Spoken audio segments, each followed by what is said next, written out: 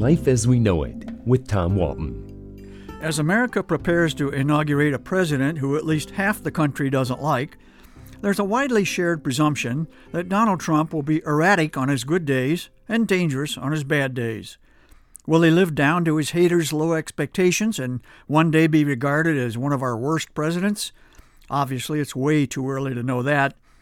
A few months ago, I wrote in my Blade column about America's worst presidents, citing the bottom 10 lists of author Nathan Miller and a local presidential scholar, Gerald Bazer.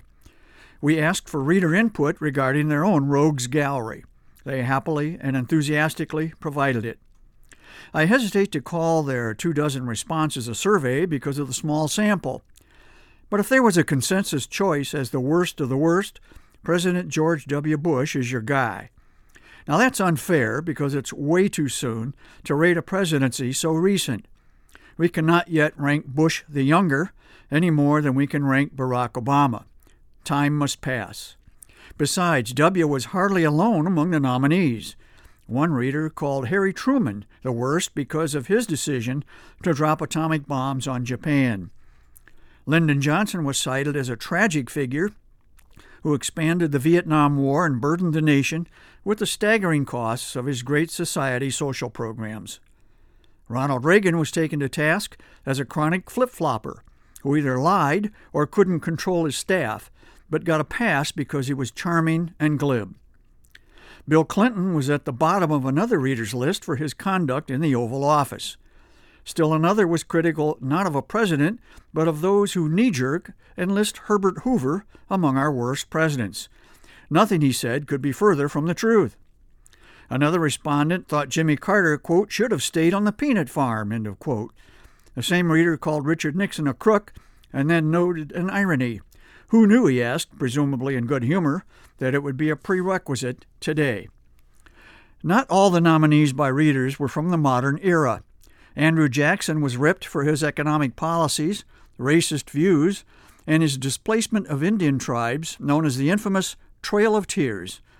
Not surprisingly, since James Buchanan makes most lists of lousy presidents, he was nominated by Blade readers as well, who called him a doughface, a northern man with southern principles. He's often cited not for what he did, but what he didn't do, hold the Union together. One reader listed his three losers, Buchanan, Ulysses Grant, and Warren Harding, a native Ohioan. Wikipedia has an interesting summary of presidential rankings, a compilation of 17 surveys and polls over the years by historians and respected institutions. In the aggregate, Abraham Lincoln was ranked at the top. FDR and George Washington are second and third.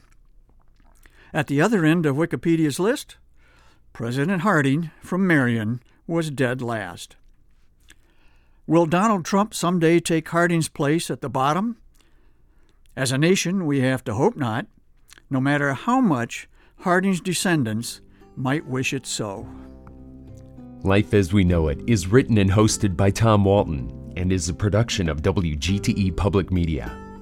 Life as We Know It with Tom Walton can be heard on WGTE FM 91 every Monday afternoon during All Things Considered at 5:44 p.m. Or hear past episodes at WGTE.org/life.